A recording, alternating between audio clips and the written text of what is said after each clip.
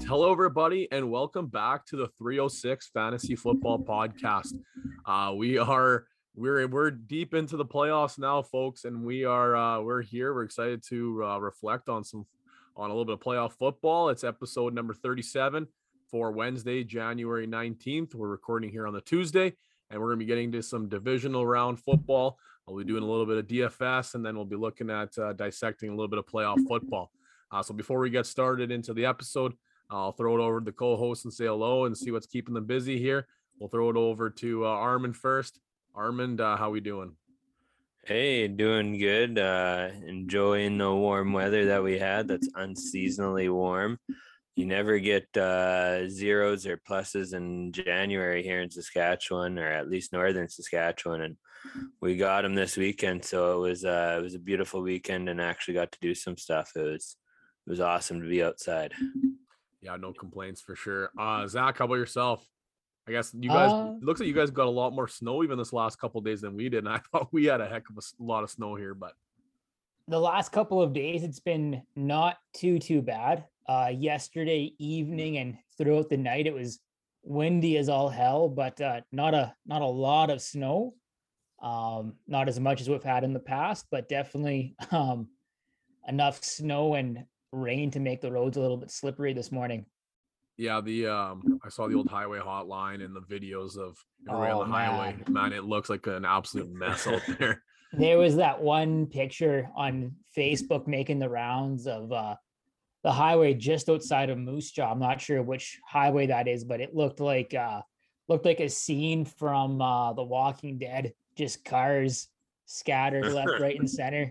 Yeah, there's a couple good videos of the highways down south. It looks like Regina's getting a lot worse of this than we are, that's for sure. Yeah. But man, oh man, it's this winter's got to be one of the most bizarre winters I think we've had. It's been cold, it's been windy, it's rained. The amount of snow, especially here in PA, the amount of snow, it's the most snow I've seen. And man, I can't even remember the last year we've had this much snow. But it's been a bizarre winter. But I didn't even get to enjoy that warm weather that much, unfortunately, because I had master's classes, so I was on the computer all weekend. So my fiance gets home and I'm making lunch, and she goes, "Man, it is so nice outside. I could just sit outside all day." I'm like, "Oh, it must be nice." I'm on my computer all day, staring at the window, but I got to enjoy it Sunday, so I can't complain too much. So before we get started here into the episode, obviously it's playoff football here. We had the 306 charity bracket challenge. And big thanks to everybody that got into that. I was quite surprised with the amount of people we've had in. There was quite a few people got in nice and early, and then Saturday night / Sunday morning, they were coming in fast and furious. Everybody making sure they're getting their brackets in. Sunday morning. Sorry, check that. Sorry, Friday night / Saturday morning. Check that. After the Saturday games were over, everybody sending their brackets in. I would have sent in another one if I knew that was allowed. Yeah. No wonder we got so many perfect brackets. Speaking of perfect brackets, I put out a thing on social media actually just before we started recording here about our top 10 brackets. Technically, we have kind of a top 11. There's one extra person that's tied in that 5 correct spot, but we have 5 perfect brackets so far. So congratulations to Robbie Gates, Joey Carrier, Brady Weileman, Lucas Wells, and then myself are the 5 so far perfect brackets. And then we have 6 other individuals that just have 1 loss. So far, so good on the old bracket challenge. Obviously, the top 3 are taking own jerseys. So best of luck to everybody. I mean, there's lots of football left, so those perfect brackets could get busted relatively quick here. That's for sure. March Madness has taught me that in a hurry. So what's that? Are you saying something, Armin? No, I just chuckled a little bit there. Sorry. Yeah, that's a mercy laugh, I think, is what that was. But before we get, I just wanted to say congratulations to those few so far, and obviously we'll be paying attention to some divisional rounds here. I think there's gonna be some really, really good football games this upcoming weekend. Unfortunately, I was just looking at my schedule, man. I'm not gonna be able to watch a single second of the Saturday football games, which is super, super disappointing. I have to ref in Flin Flon, and for those of you that are unfamiliar with that Flin Flon drive, it is it's probably 4.5 hours from PA, ballpark-ish. But as soon as you get past Smeaton, you have 0 cell coverage the rest of the way, so I can't even stream it. It's like I'll get to Smeaton, lose service. I'll get to Flin Flon, I'll find out the scores from the first game, and then I'm gonna miss the miss the second game, and then drive home with no cell coverage. So I can't even watch Saturday. So I'll be dialed in on the Sunday games, but they're gonna be some good football games. Looking at the insiders and headliners a little bit. Obviously, we know the AFC matchups now. Titans will be taking on the Bengals. Chiefs will be taking on the Bills. NFC, the Packers versus 49ers, and then Bucks versus Rams. So we're gonna have some really good football. We'll get into that a little bit here in our props picks, and we look at who we're gonna be picking those games. But not much insiders and headlines to talk about. Obviously, got a little bit of chop day continued. I'm gonna call it. The Texans ended up firing head coach David Culley after just one season, and Vegas ended up firing GM Mike Mayock after a 3-year stint there in Vegas. So other than that, we don't have a whole heck of a lot to talk about. The one I'm interested in a lot is to see now that Vegas has cleaned house essentially. Now we look at from their head coaching position and the GM now what they're going to be doing in the draft season, because that's a team that's always been kind of off the beaten path come draft season, and they kind of have their eyes on a guy and they take them nice and early to make sure they get their guys, and sometimes it pans out, and most of which it hasn't looked great. But I'm very curious to see now how that team drafts this upcoming season and see if it was, I guess, more or less the two, or if it was a collective. But anything to talk about those two there, gentlemen? I read something interesting the other day online that suggested with Mike Mayock leaving Vegas, it may be an indicator that they've set their sights on Harbaugh, because one of his conditions to return to the NFL is reportedly the GM hat as well as the head coaching responsibility. So having a team that's without a head coach and a GM would make that team very attractive to Harbaugh potentially. I wonder what that means for Derek Carr, because I did see some reports there that Derek Carr basically said he was going to make his decision on returning depending on who their head coach was, what he wants to do, if he's wants to stick around in Vegas, asked to leave, kind of thing. It's all depending on who they bring in the head coach. So I mean, maybe he's interested in Harbaugh. Maybe that's the straw that breaks the camel's back for Carr, or we'll see what happens there. But that'd be. Do you think regardless if you think he comes to Vegas or not, do you think he returns to the NFL? Also, a week or two ago, he hired the defensive line coach from Notre Dame to fill a similar capacity at Michigan. So on the one hand, he's still filling out a Michigan coaching staff, but last year at Michigan, they had him take a pay cut, and then he came through in a big way this year for him. So, he's kind of in the driver's seat, I think, as far as calling the shots for his future. Yeah, I definitely agree. I'm interested to see what happens with the Texans. Like they did Culley so dirty. Like, yeah. What'd you expect? Like you had an absolute dumpster fire train wreck from before the season even started. And I think by all accounts, Houston definitely showed out more than I think than people kind of expected that team to. And you might have something there with Davis Mills, right? He actually looked pretty promising towards the end of the season. Brandon Cooks was a top 12 receiver again this year. Like there's not much they could have done. Then they had some big W's, and then they're like, no, see you later. I don't know if that's just because of maybe some of the coaching prospects that are out there. And I mean, by coaching prospects, I mean Flores, but well, we'll see what happens there too. But I think that was kind of tough. It was a no-win situation for him. I definitely thought he was going to get more than 1 year, but it is what it is. That's why it's the NFL, I guess. Pretty cutthroat business. So. That makes it look worse though on the ownership, I think, and those guys rather than the GM rather than the head coach, right? Like, wow, that's a quick turnaround on a guy. Yeah. Sorry about your luck.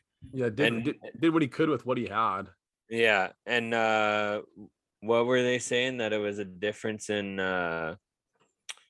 philosophy or something like that? Philosophy, yeah. And like I saw people bringing up a valid point of like, shouldn't that have been brought up in the interview process like not even a year ago when you guys hired him? Like you should know where your philosophy is at.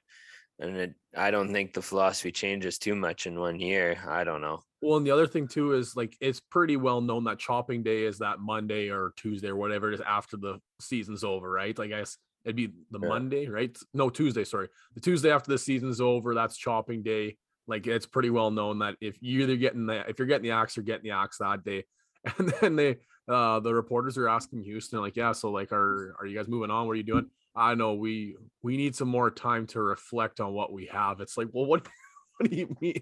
They ended up taking 5 days and firing him 5 days later. But so like some of the memes, some of the jokes were like, yeah, Houston can't even get the fire day right. Like, so I had a good chuckle over that one. But I guess heading in outside of from insiders and headliners and into the weekly recap, just gonna reflect on a little bit of the wild card games here, and then we'll get into our studs of the week. So I wrote down a couple of the major events, I guess, from the weekends for us to talk about. So the first one I think let's discuss is the Dallas finish against San Francisco. So that finish ended up being pretty wild because Dallas was down by 2 scores. And then San Francisco throws a pick. Dallas scores, and then they ended up getting the ball back shortly after to try and march the field to win. And if you didn't see this game, ladies and gentlemen, the way this finished was quite bizarre because San Francisco was just giving up the sideline like crazy. Dallas had no timeouts. They need to march the field, they need to score, and they were picking up 15, 20 yards at a crack and kept getting out of bounds, And then even the announcers like, well, what is happening? Like, you got to run a funnel defense, put your corners right on the on the out of bounds line and just funnel them in, and they get 2 plays, 3 plays, the game's over. But they kept getting out of bounds, and then with about ballpark, I think was it 30 seconds left, 20 seconds left, they call a QB draw. Dak rushes for like 30 yards, and then they can't spike the ball in time. But I think the whole chaos, they line up the whole offensive line. Dak gets under center, but the official has to touch the ball. The official has to spot the ball, but the official couldn't get them. So he's trying to pile through the players, eventually touches the ball, gets it set, O-line snaps it, they spike it, but by that point, the clock had already expired.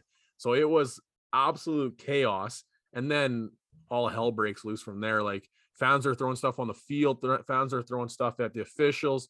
Dak is going into the press conference saying, good, I appreciate the fans throwing stuff at the ref, basically, obviously paraphrasing, but it was along those lines. Like, it was an absolute mess. But any takeaways from that one there, boys? Oh, I have one. You can go first, Zach. You can go first. Okay, that was the most on brand game for both teams imaginable. Jimmy G, when things are going great, they're fantastic, but he always backs up a couple of good plays with a mind numbing interception, and that's exactly what happened. And then, I mean, Mike McCarthy's he's nothing if not terrible at time management and clock management. And we saw firsthand, like, what are you thinking? You have 14 seconds left and you're marching the field, and either you call or at the very least you okay a QB draw with no timeouts left. Like, that's Mike McCarthy in a nutshell there. So very on brand for both teams, I think. Even if he pulls up 5 yards earlier, though, like, that's enough time. That adds 2-3 more seconds that you'd be able to at least snap the ball. So you're throwing a 30-yard Hail Mary instead of a 25-yard Hail Mary, like, what's an extra 5 yards? Dan Orlovsky does a really good job Monday mornings, just doing some film breakdown out of his living room, it seems, or out of his office on his laptop. And his big thing on Monday morning was like, what are we doing here? You're taught from a very young age, the official, the umpire, whoever, always has to spot the ball. And if that didn't stick in their heads, a month and a half, 2 months ago, Chase Claypool got roasted mercilessly all over social media for doing the same thing. Big time. There's countless videos of Fitzgerald doing the exact opposite, sprinting half the width of the field to give the ref the football so he could spot it in that same situation. So there's no excuse for what happened, I don't think, other than the moment got to them, panicked, nerves, whatever. just totally normal in that situation, I think. But just got the best of him that time. Before we go to Armin's take here, and I want to hear what he has to say, I do want to mention something that you mentioned, that Claypool. I noticed something, and actually it didn't even get picked up by the broadcasters, but in that Pittsburgh KC game, he ended up having a pretty good catch. He didn't do much in that game, but he had a nice reception for a first down. And then he gets up, drops the ball, starts walking back to the huddle or jogging back to the huddle. And then he goes, you can see something ticks in his head. He goes, oh crap, goes back, picks the ball up, walks it down the line and hands it to the official. And I'm like, oh, there we go. There's a guy that gets, like he's learning from his mistake. Even that in that one, there's no time crunch, right? He's just whatever, you can drop, the official picks it up, which happens all the time. But he goes, no, goes out the effort, picks it up, hands it to, make sure he goes backtracks, hands it to the official. It's like, all right, there's a guy that's trying to make up for his mistakes. And it kind of went, I was hoping that maybe the announcers are going to pick that up and kind of give the guy kudos, because it's learning from your mistake. That's obviously what we talked about that whole time when that in that instance. But I'm off topic a little bit, but I like the fact that you mentioned the Claypool, because it kind of teed that up and I forgot about that. But I want to hear what Armin has to say about this Dak situation. Yeah. Okay. So I'm gonna start off by just saying, like, you got the rules right now that are in place. You got to play within the rules. Dallas made a dumb decision in knowing what the rules are. But my take is like, it sucks that your game can be decided by the speed of the official. It blows my mind that in the NFL it's that way, that it has to get to the ref, and the ref is running behind the play. We know the refs aren't the fastest people in the world. So why do we have it rely on the official having to get to the ball when a team can be set and ready to go before the time expires?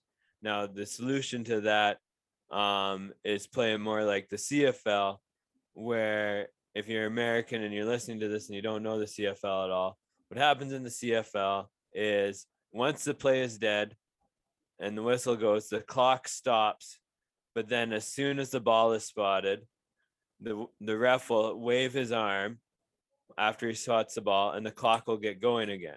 Okay, you'd make that change.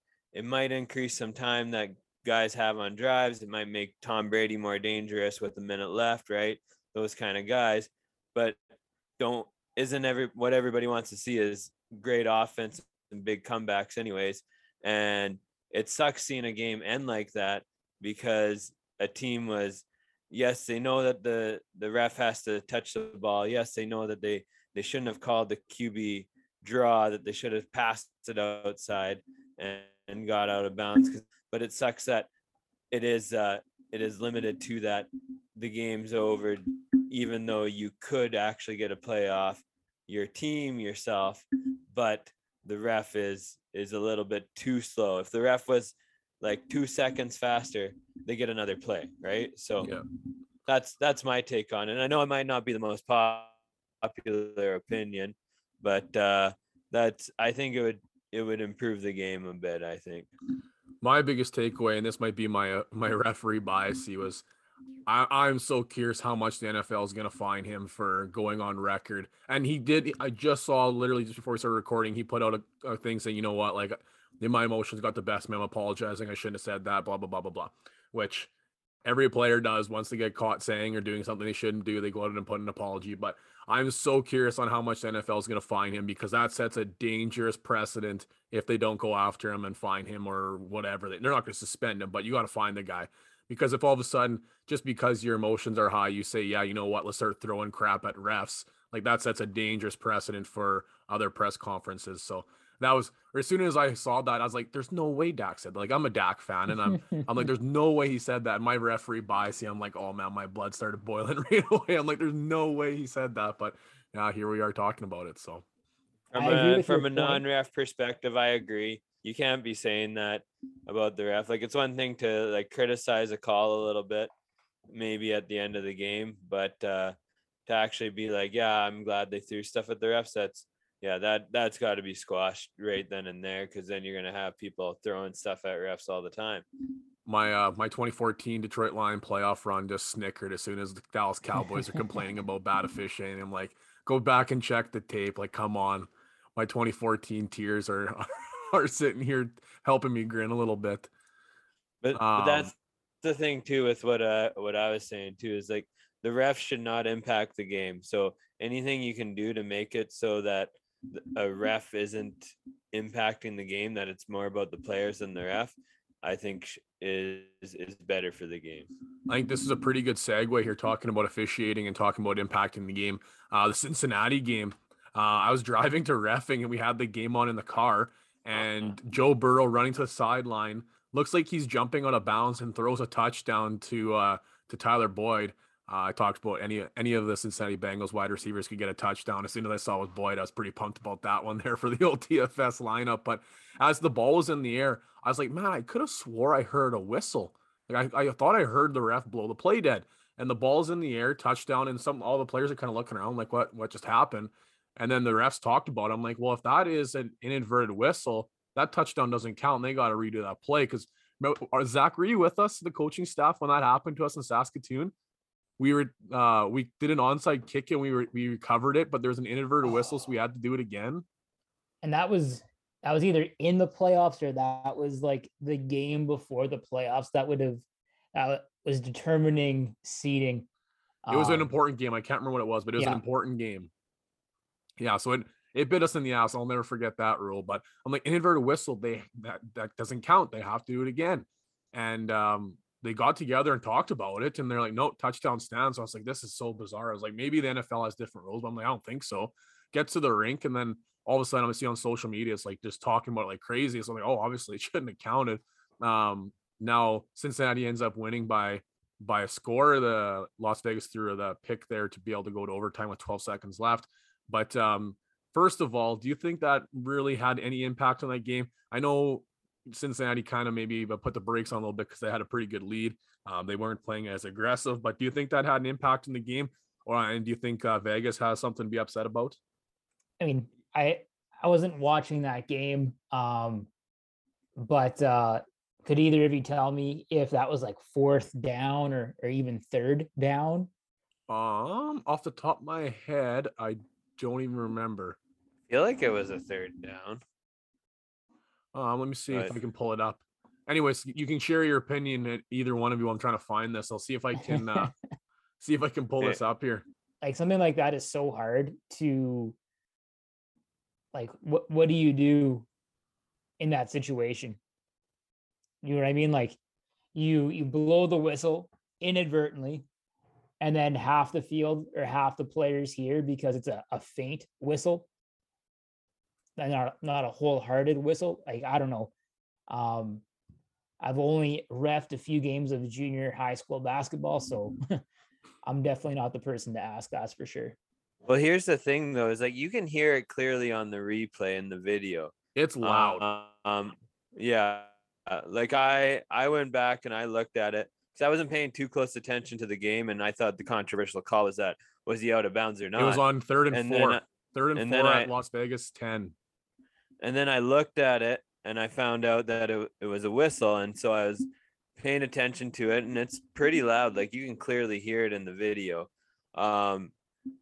It's tough because I don't think it impacted that play, but in the end, letting that play stand does impact the game pretty huge. The DB chasing Boyd does pull up, but I think he's far enough away it didn't matter. Like, you know what I'm saying? Like you can see him pull up, but it's tough. But regardless, the rules are the rules, right? Like if if an inadvertent whistle happens, then you gotta redo the play. So it should have been 3rd and 4 from the 10 once again, which I mean, it sucks. Like at that point, like I'm gonna pull this back up unless I closed it. The score at that point, I think Cincinnati was up by quite a bit. Yeah, they were up, I think, multiple scores. I'm looking here. It does make it interesting because the Bengals did win by 7. Yeah. So even if they kick that field goal, you know, they're down 4 points, and the Raiders were right there in field goal range at the end to maybe tie the game. Exactly. But they had to push it for that touchdown. They threw that pick on like the 20-yard line. They'd be kicking a field goal, be going overtime, right? Right.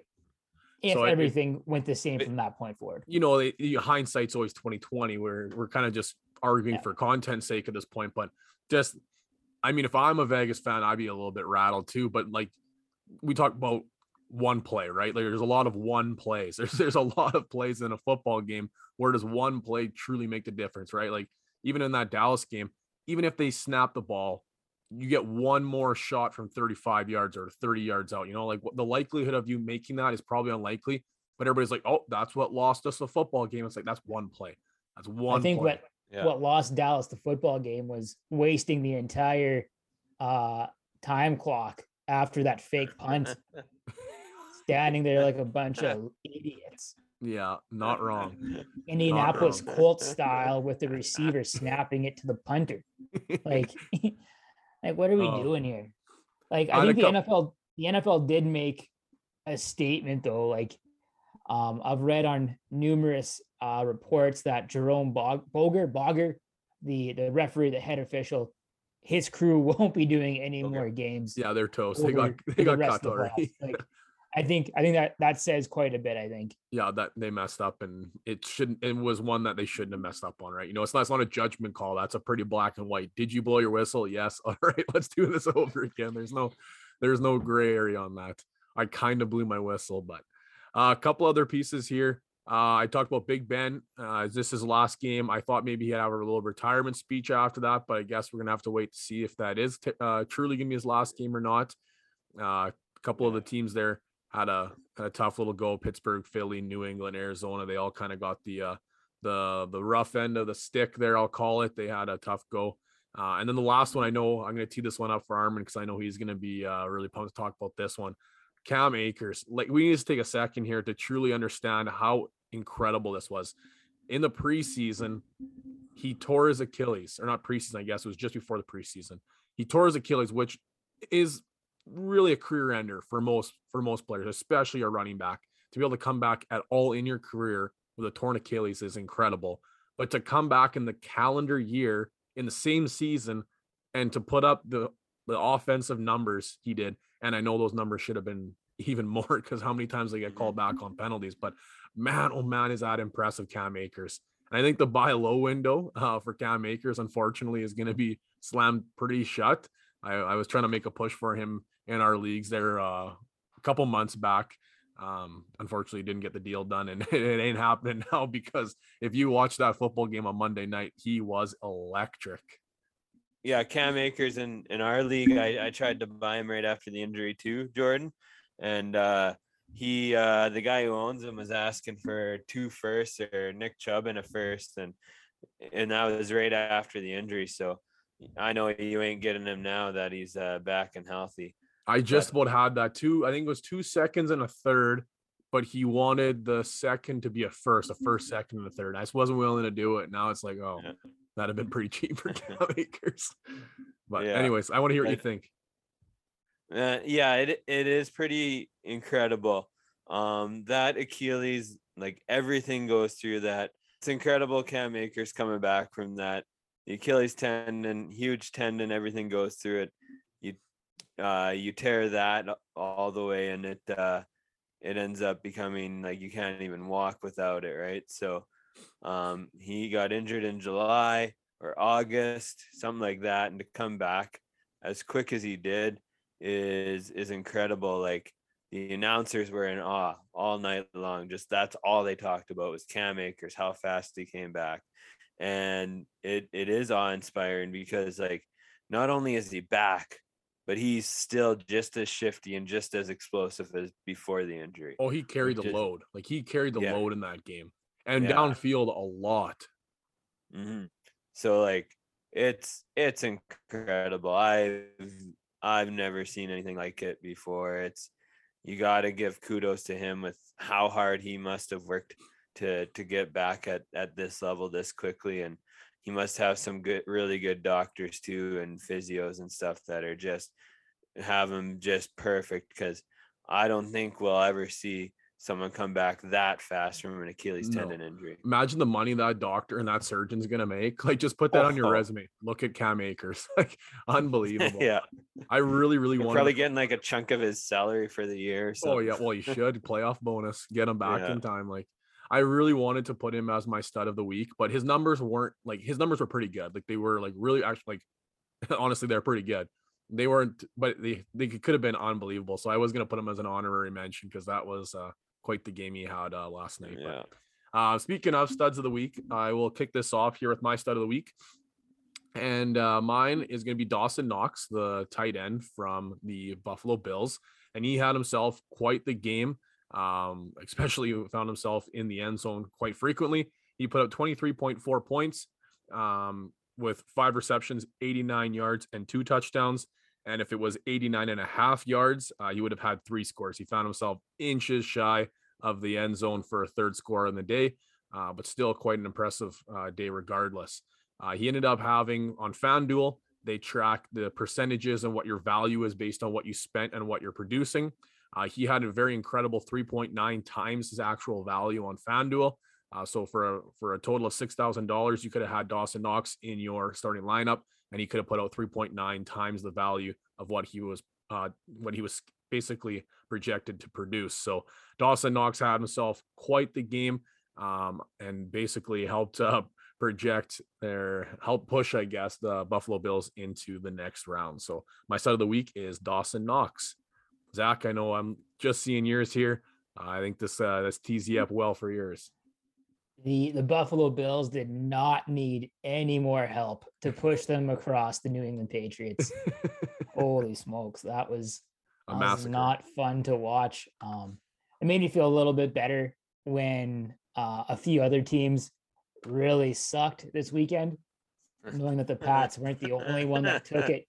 But it wasn't fun to watch, not as a Pats fan, which makes this stud of the week all the worse. My stud was Josh Allen, the number one scorer on the week. He put up 308 passing yards, 5 touchdowns, and 66 yards rushing. This just kind of goes with the trend that I've been kind of believing in the past couple of weeks, that the Bills are the team to beat, at the very least in the AFC. And that when Josh Allen is playing like he was on Saturday, throwing the ball and running the ball, they are going to be a very difficult team to beat, especially when the supporting cast contributes the way they did. I'm sure the Bills faithful, the Bills fans, they rely and count on Diggs and maybe Sanders to a lesser extent each week, but they likely don't count on the likes of Dawson Knox and Devin Singletary for the type of production that they put up. He had a great week too, Singletary. Yes, he did. He's another. We'll throw another honorable mention at him as well too. Armin, let's hear yours. Yeah, I went with another tight end, but I went with the KC tight end, Travis Kelce. Y'all know him, y'all love him. He gave you your value and a little bit. He wasn't like Dawson Knox where he way outperformed his value, but he definitely gave you a little bit of an edge if you put him in. He got you 23.4 points. What I found impressive about Kelce wasn't necessarily that he put up monster numbers. He put up a decent day, but he took over when the Chiefs needed him. That game was looking like it might be a trap game for KC, and Pittsburgh was kind of hanging around there, and Kelce turned on the Jets and put KC up pretty good, and got him rolling to get the blowout win in the end of the game. I'm going to throw another honorable mention out there too to the Los Angeles Rams defense. My goodness. Was it at halftime? I think they were at -3 offensive yards. I think Los Angeles Rams, I just closed it, so I wish I would have kept it open long enough, but I think the Rams were like the number 5 point getter on the week, like their defense. It was impressive. They were top 10 for sure. So honorable mention to the Rams defense because they came to play. There was a lot of question marks about their ability to make some noise in the playoffs, and Arizona caught themselves on the wrong end of that one. That's for sure. I mean, it must have been Christmas again though, because Kyler Murray gave him a present all wrapped up. Oh, did he ever? What a decision to challenge that actually reception, 2 possessions in a row. 28-yard reception. AJ Green caught a pop on that too. What a hit. but they challenged it because they ruled it as a reception and then a fumble, but it came out of bounds. So it would have been first down for Arizona. They challenged it, which made it become 3rd and, I don't know, like 15 from the 1. And then he threw the pick the next play. So, man, Sean McVay looking like a genius, going 2 for 2 on the old challenge flag there, because just he served up a pick 6 with that challenge. So it looked like a genius. I guess talking about looking like a genius, if you found your way down to Limitless Gear and you bought yourself a nice comfy sweater in that cold weather, yeah, you'll be definitely won't be as cold, because I'll tell you, that stuff is as comfy and as warm as it gets. I was even actually out with that warm weather. I was even wearing my Limitless hat. Didn't even need to wear my Limitless too, because it was so nice out there on Saturday and Sunday. But if you want to be a genius, find yourself on Central Ave. Limitless Gear, I'm telling you, it's about betting yourself and believing that possibilities are endless if you set your mind to it.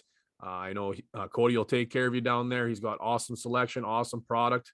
And I mean, if you look around, especially here in Prince Albert, if you look around, every second person's wearing Limitless Gear. So I think that speaks for itself for product and obviously how awesome it is. So find yourself down there, and Limitless Gear. I can't say enough about it. So tease us up here, fellas, into a little bit of playoff pick'ems. We got 4 games left to choose from here. I'll start. We got the Tennessee 1 versus Cincinnati 4. 1 versus 4 matchup here.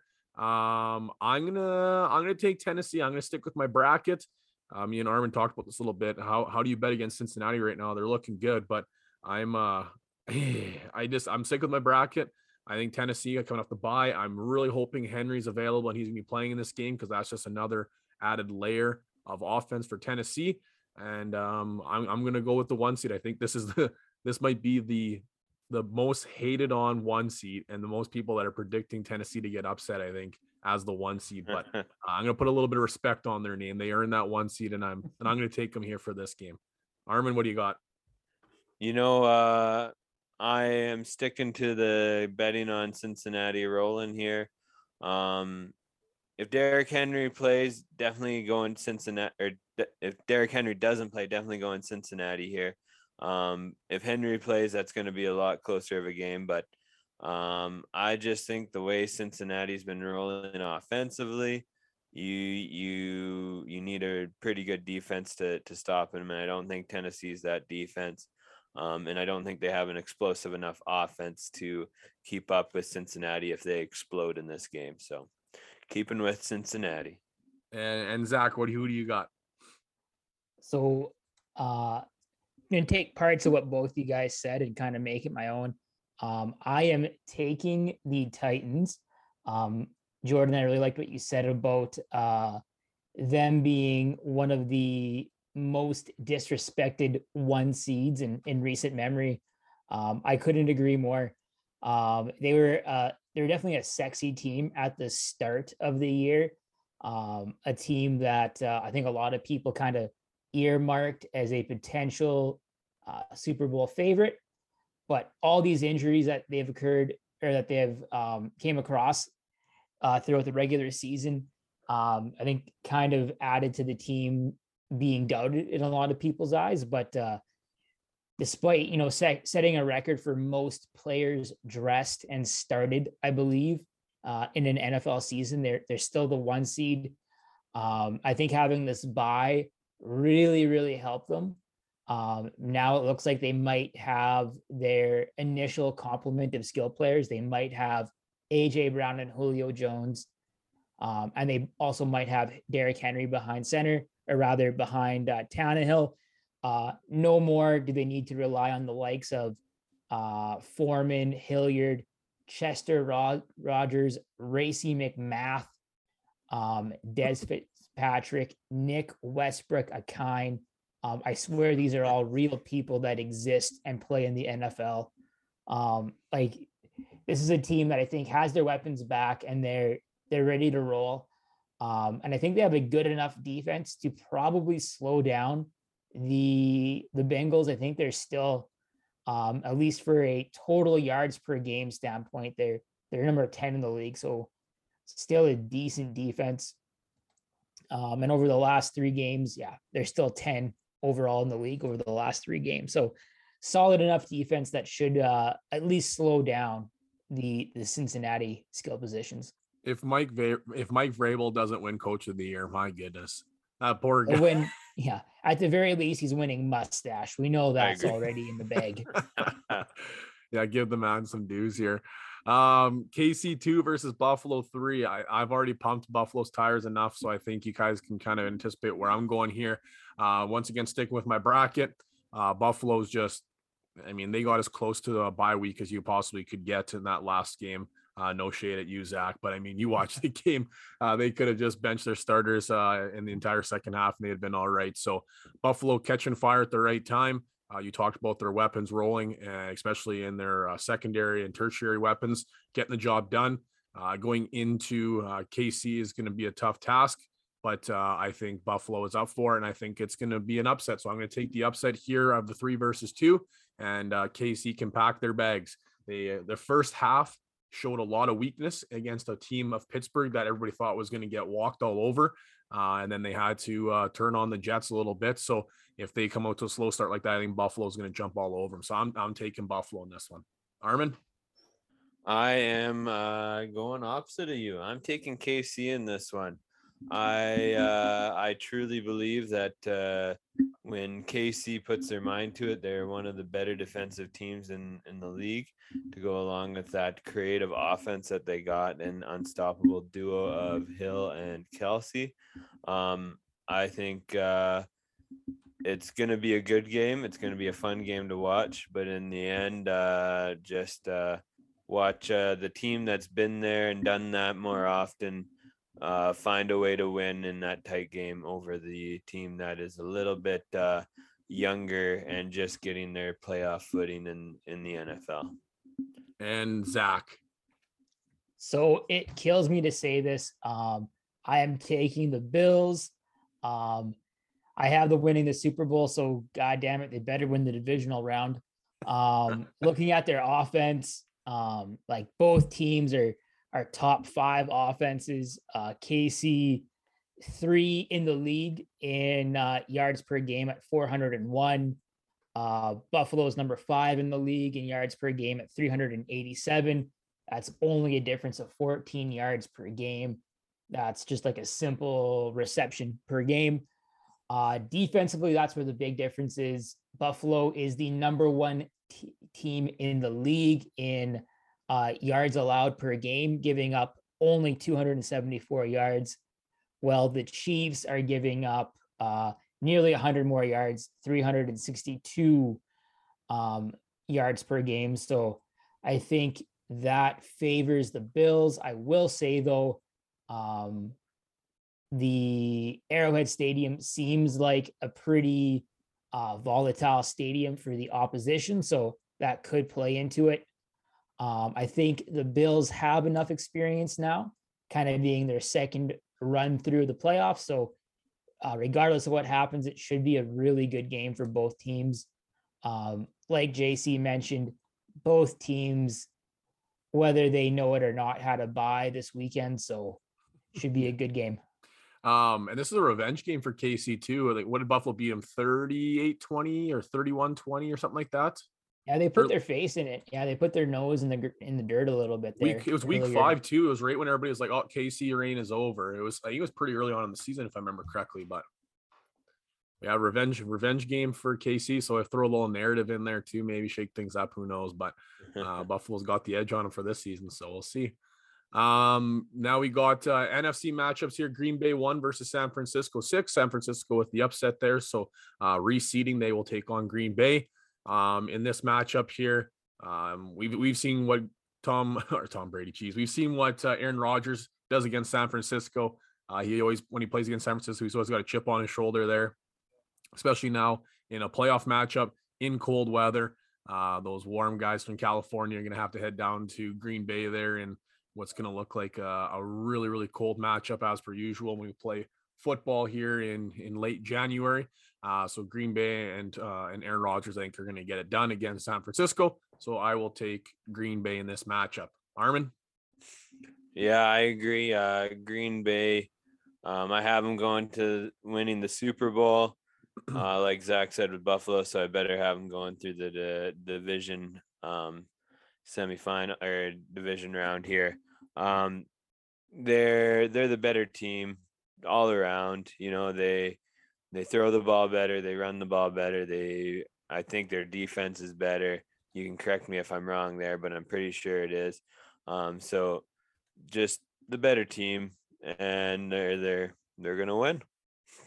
And Zach, Yeah, nothing too sexy here. chalk it up. Kind of a chalk. It's I don't think the Niners really stand a chance. They better hope that Rodgers can maybe get COVID again or something and not play, because with Werner and Bosa both possibly being out, that defense is missing two of the better players in the league. It could get ugly, I think. Yeah, it's this one has the capability of being a massive blowout, I think. Especially, I like the fact that you mentioned there the Bosa point. Like, that's where San Francisco's defense started softening up against Dallas, and we can see Dallas start chipping away when Bosa exited. So I can only imagine what Rodgers is going to be able to do with extra time in the pocket. It could be dangerous. Cool. With this next pick here, I'm gonna just reiterate what Armin and Zach have already said. I have this team winning the Super Bowl, so they better get out of the divisional round, and they got a tough task doing that here. I'm gonna take the Rams against Tampa Bay. We got Tampa Bay 2 versus Rams 4. I'm taking the Rams, and I know you're always stupid if you're betting against Tom Brady, but the amount of pressures that happened against Tampa Bay, especially with the exiting of two of their top offensive linemen, especially one is arguably one of the best offensive linemen in the NFL. There's added pressures on Tom Brady, so he had to get the ball out quick. And we see what that Rams defense did against Arizona. They're fast, they're vicious, and they're effective. So I'm hoping that the Rams will be able to jump on the defensive back. And once again, Matt Stafford can have himself a pretty successful game. He looked really good this last game. Didn't do anything spectacular, but just did what he had to do. It was a nice balance between the rush and the pass. So I'm hoping they can continue that in Tampa Bay. So I'll take the Rams. Armin? You know, I'm going to be stupid and bet against Tom Brady as well. I'm picking the Rams for this game. Yeah, like you said, the Von Miller and Aaron Donald coming off the edge against Tom Brady. That's a pretty scary thought for the Buccaneers, I think. And this is going to be a game that might actually be won by defense, considering that both of these teams are potent offenses. It might actually be a defensively won game, which will be interesting. They need Fournette back bad. I think just like a viable option that can still catch the ball too. But Zach, your choice? I'm taking the Rams as well. Believe it or not, I have watched a game or two in Tom Brady's career, and just one or two. Yeah, one or two, yeah. And I think it's been well noted that one of his biggest weaknesses, if not his biggest weakness, is pressure up the middle of the offensive line. So that is pinning Aaron Donald against the potential backup center with Jensen being out. So that's certainly a mismatch. It likely would have been a mismatch even with Jensen at center, but now it's just even more of a mismatch. And missing Wirfs is also a huge loss for Tampa. Probably those two losses, if they're out, are bigger than missing Brown and Godwin, I think. Well, even their backup there, that was the backup tackle, that Wells, I think is his name too. Even he's nicked up, and he only played limited snaps too. Not that he's the answer by any means, but now you're looking at a third string tackle. It's right. That's Danger Dan territory. So like I talked about last week, if you're going to beat, I talked about Philadelphia, possibly a trap game there. If you're going to beat them, you want to beat them when they're obviously not healthy. And I definitely think that Tampa Bay left that game more banged up than they entered. So it opens the door for an opportunity for the Rams. And I mean, they made a statement against Arizona. So if you're going to make a statement against Tampa Bay, I think that definitely puts you in contention for honors, because once again, I think I think the Rams are a team too that I think a lot of people slept on. Like you look at them, they had a chance to have the 2 seed, lost a pivotal game against San Francisco, dropped them from the 2 down to the 4. So that's where Tampa Bay jumped from that, jumped up into that 2 spot. So I think a lot of people jumped off the Rams bandwagon, but we'll say, like once they start getting things clicking, they can be a dynamic bunch. So I'm just hopeful. I loved seeing Stafford finally get his first career playoff W. It took him well enough games, too many seasons to do it. So I did appreciate watching that. Actually, Armin was coaching basketball. I went to the gym there, so I had the game on the headset and I was working out, watching it at the gym there. So I gotta make sure I gotta watch the Monday nighter there. So hopefully I can catch some more action with him on the Sunday. That'd be a lot of fun. Now heading into our last segment of the episode, we got our DFS wildcard weekend recap, and then we're now entering into the divisional round.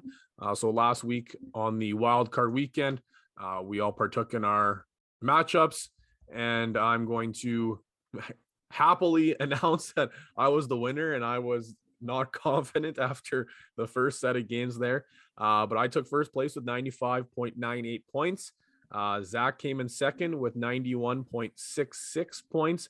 And Armin, unfortunately, due to Cam Akers' penalties, found himself at the end there at 84.18. So Armin gets to spin the wheel here. I don't know if we're going to spin the wheel for every single matchup, or maybe we'll keep tally of whoever tallies the most last. We're still trying to figure out exactly how we want to do this. But we got a couple weekends here. Regardless, Armin's got one dash against his name. So we'll see if Armin can redeem himself in the divisional weekend of DFS. So we'll go through our lineup. So first of all, we'll go through our quarterbacks. Armin, who you going under center here, and for how many dollars? All right, my first $7,700 here, I am using it on Joey Burrow. I'm going with Cincinnati's going to stay hot here. He's a little bit cheaper and looking to try and get into the win column here. I got to go a little contrarian from the other guys and stick with that Cincinnati pick and use it in my DFS as well. They're a passing team. They try to run the ball, but they find more success through the air. And Joe Burrow's that leader, and he's going to get me some pretty good points this week. It'll be his week 16-17 miracle 2 weeks from the regular season again. That'd be bananas in playoffs. That'd be unreal. Zach, who do you got under center? So I am spending up quite a bit compared to last week. I picked Josh Allen, who is going for 8,800. I just think his rushing floor, as well as his passing, give him a really high ceiling. And he's a player that I think has the potential to lead, or rather be a top point scorer again this week. I'm just pulling up the thing here.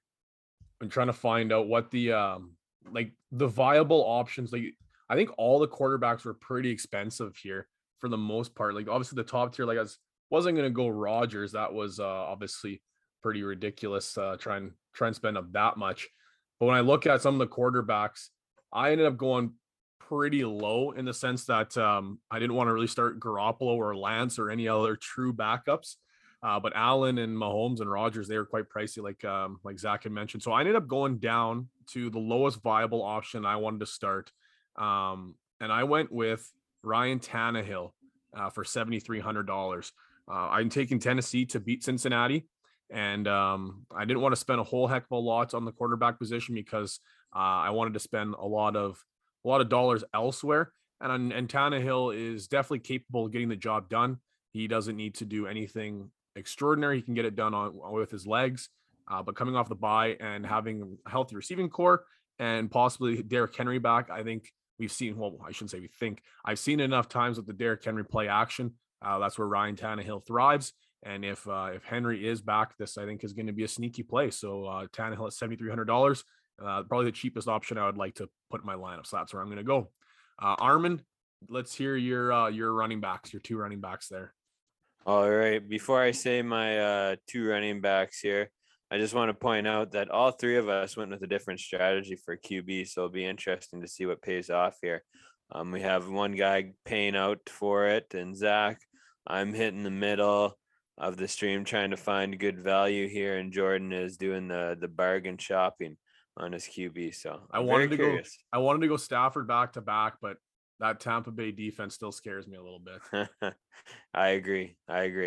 So my RBs, I kind of sticking with last week because you know what, my RBs last week, I just had dumb bad luck with a fumble from Daryl Henderson or Williams that benched him for the rest of the game after one carry, and then Akers getting like 50, 60 yards, maybe even more, pulled back because of holding calls.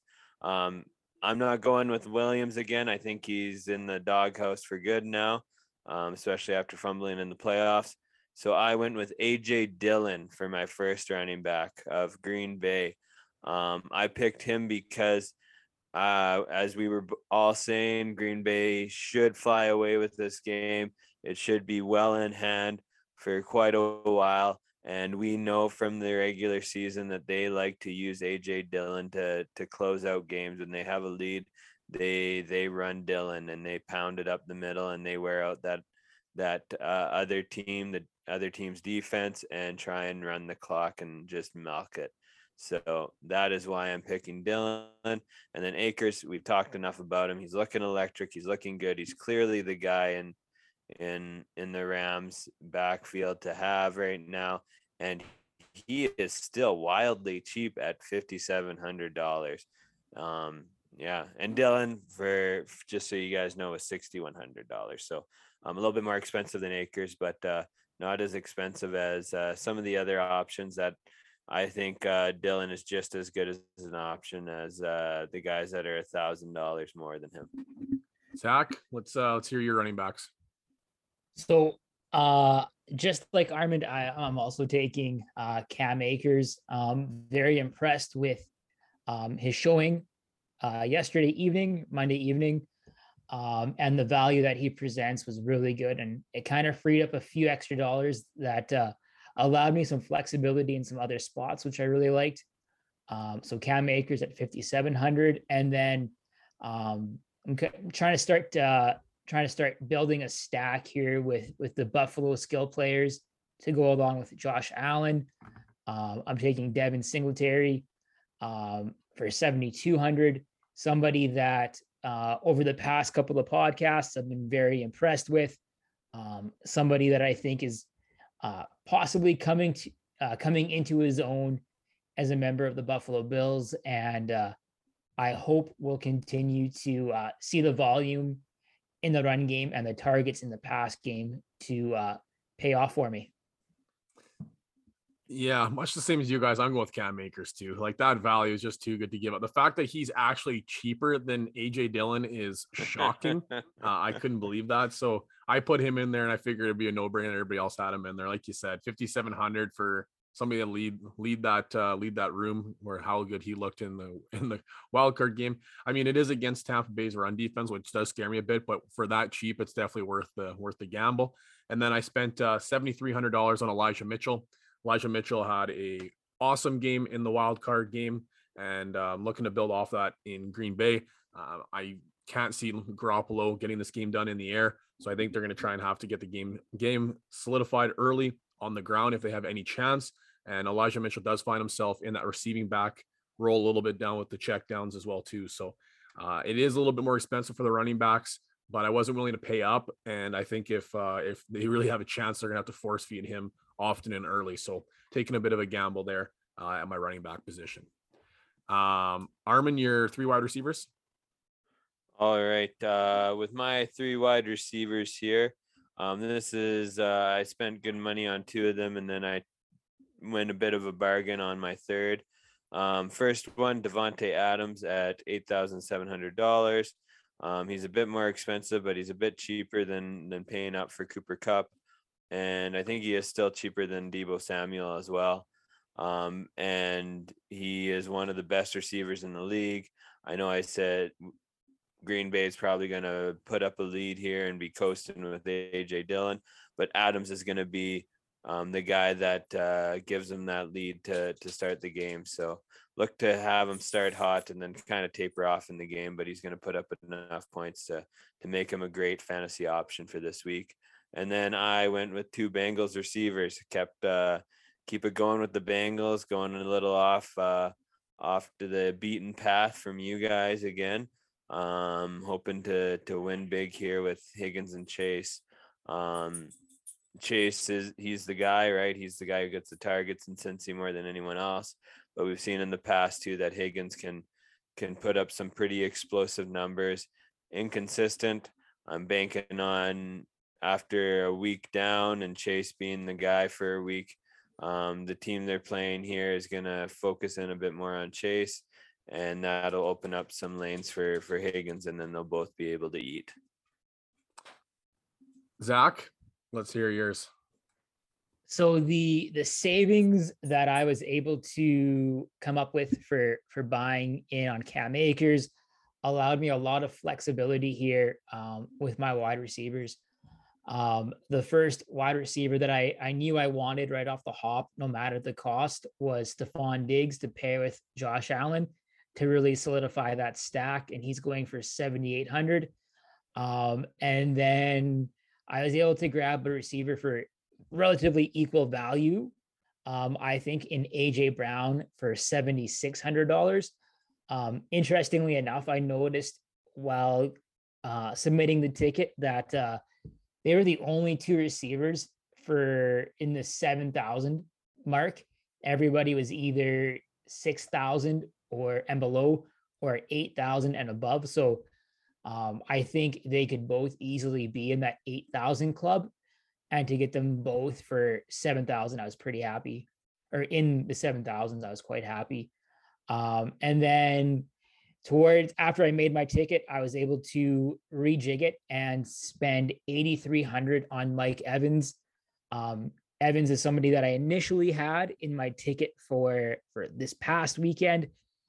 Last minute change for Deebo Samuel, and lucky it didn't bite me in the butt, because Evans had a huge week. And even though I don't think the Bucks will win, I think Evans still has the potential to have a huge week.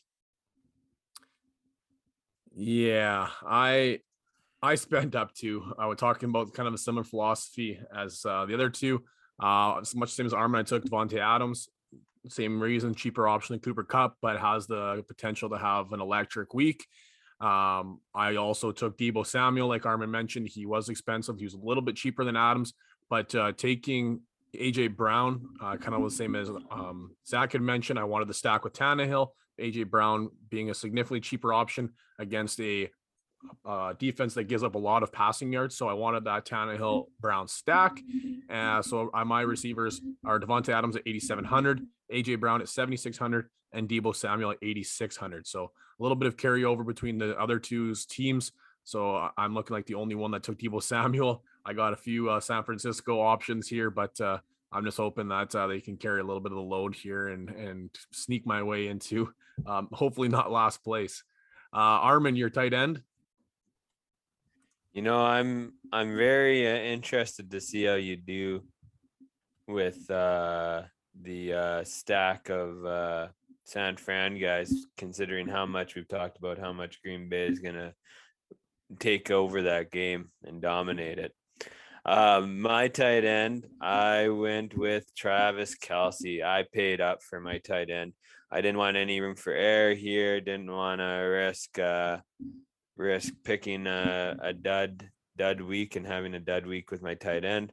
So paid up, and I am just gonna sit back and relax, knowing that my tight end will at least put me up a respectable amount of points. Zach. So I was, after spending up for my receivers, I knew that I'd have to go bargain basement shopping for a tight end. And I was pleasantly surprised to find George Kittle sitting down at the bottom of the clearance section, I suppose, for 6,400. I think a lot of it has to do with the fact that over the past 4 games, he hasn't exceeded 30 yards receiving. And just one of those games, he's had over 5 receptions. It's definitely not been smooth sailing the past month for Kittle, but he's in an offense that I think is going to need to score in order for them to keep up with the Packers. And I feel much more confident riding with Kittle for a pretty good value than I do for with some of the other tight ends, especially the ones that I'd have to pay up for and likely really alter my lineup. And Kittle's somebody that at the drop of a hat could easily put up a 13 reception, 151 yard night quite easily, I think. So I think Kittle, the juice is worth the squeeze, and that gamble is one that could easily pay off, I think. I am really gambling here, boys. Same as you guys. I didn't have much to spend, and I had significantly even less to spend after spending up on Deebo Samuel. But I'm relying on Ryan Tannehill. I wanted the stock. I think they're gonna be able to give up some points here in the passing, especially if Derrick Henry's there. I'm relying on that play action. And what screams more play action than red zones to tight ends? You run run the ball, play action to Derrick Henry.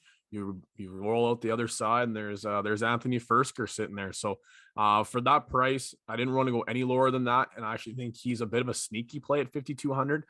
He is for the last couple of seasons had a nose for the end zone, especially like I said, talking about that play action. It is a risky play in the sense that he easily could put up a goose egg here. But I really wanted to put a lot of money on my receivers, which left me bargain hunting a little bit. So I did spend down on my tight end position, and I went $5,200 on Anthony Firkser. Armand, your flex. Ooh, actually, I just saw this. I like this take. Little double down action. I like it. So my flex for $5,400, I to pick up Tyler Higbee, Los Angeles Rams tight end. They like to target him in the red zone a lot. He's one of the go-to options in the red zone. So it's a high ceiling pick where he could go off, but it is also a risky pick in that he could end the game with very little fantasy points. But I went for that high ceiling there. I in my flex spot at $5,400. I think that is one of the better values you can get. And Zach? So after really spending the bag, I was left with less than $5,000 for my flex. And that put me in the Juwan Jennings, Scotty Miller, Sam G.P. Ryan section of the supermarket. And that's not where you want to be shopping. So I remembered a few weeks ago, the Buffalo Bills had a receiver by the name of Isaiah McKenzie absolutely slaughter Miles Bryant, or a defensive back for the New England Patriots, on Christmas Day or maybe on Boxing Day. He had like 11 receptions and 182 yards.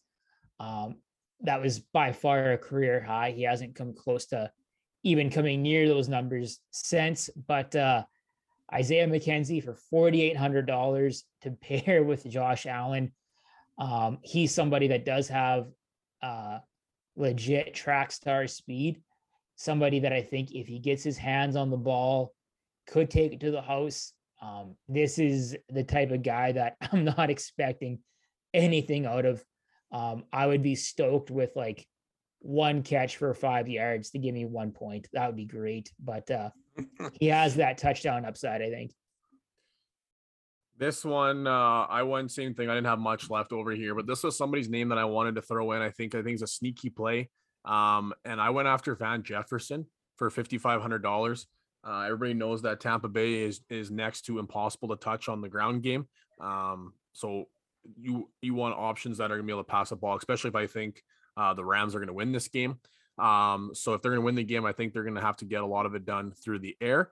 And Van Jefferson has a knack for finding his way behind secondaries. And Tampa Bay's secondary is one of the weaker ones in the NFL. And I know OBJ has stepped up his game and become a reliable target for Matthew Stafford. And that's a reflection, obviously, in how much he costed this week in comparison to last week. But Van Jefferson, like we talked about at the midseason podcast, he has the ability to step up and make big plays for that team when they need it. And for $5,500, there wasn't a lot of other options that have that explosiveness like Van Jefferson. So I took Van Jefferson 5,500, and I was left with not a lot for my defense once again. But we'll hear Armin's first. All right, my defense, I predicted them to win again, Cincinnati. Out of the cheaper defenses, I thought Tennessee might be the offense that could be stopped a little bit better than say San Fran trying to stop Green Bay, or the Tampa Bay Buccaneers or Rams trying to stop each other, or Buffalo and Kansas City trying to stop each other. So they were the cheapest defense, and also the one that I felt might actually have a shot at giving me a few points. I don't expect anything huge, but at least not negative points out of this defense. Yeah, touche. Zach, your defense? I am also taking Cincinnati for 3,400. They were they were the cheapest defense available, and coincidentally, they were the only ones I could afford. So you gotta have a defense, apparently, eh? Yep.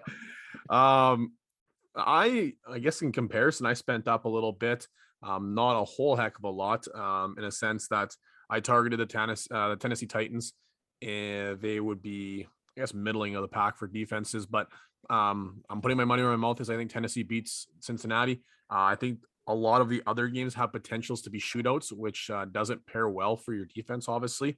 And if this is one that I think the Tennessee Titans are going to win, well, why not take their defense?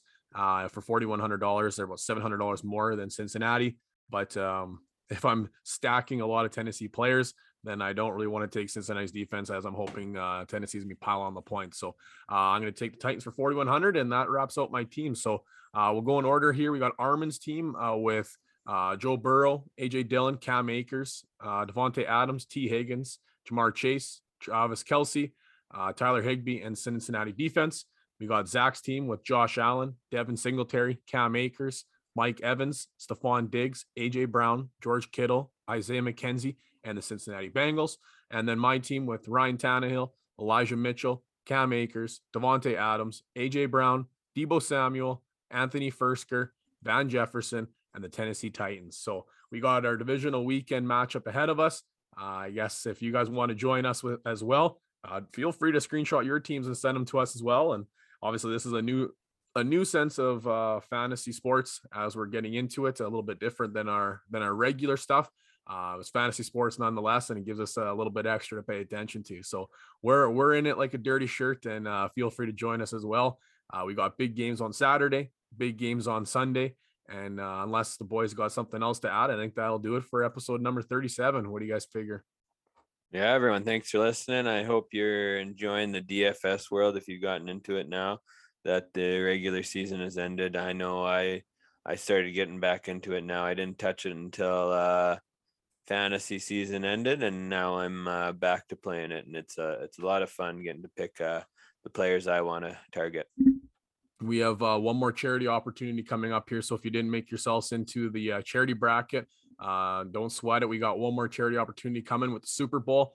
February 13th is right around the corner here. So enjoy the divisional weekend, 2 games Saturday, 2 games Sunday. Enjoy some good football, and we'll see you guys same time next week on episode number 38. Take care, everybody. Talk soon.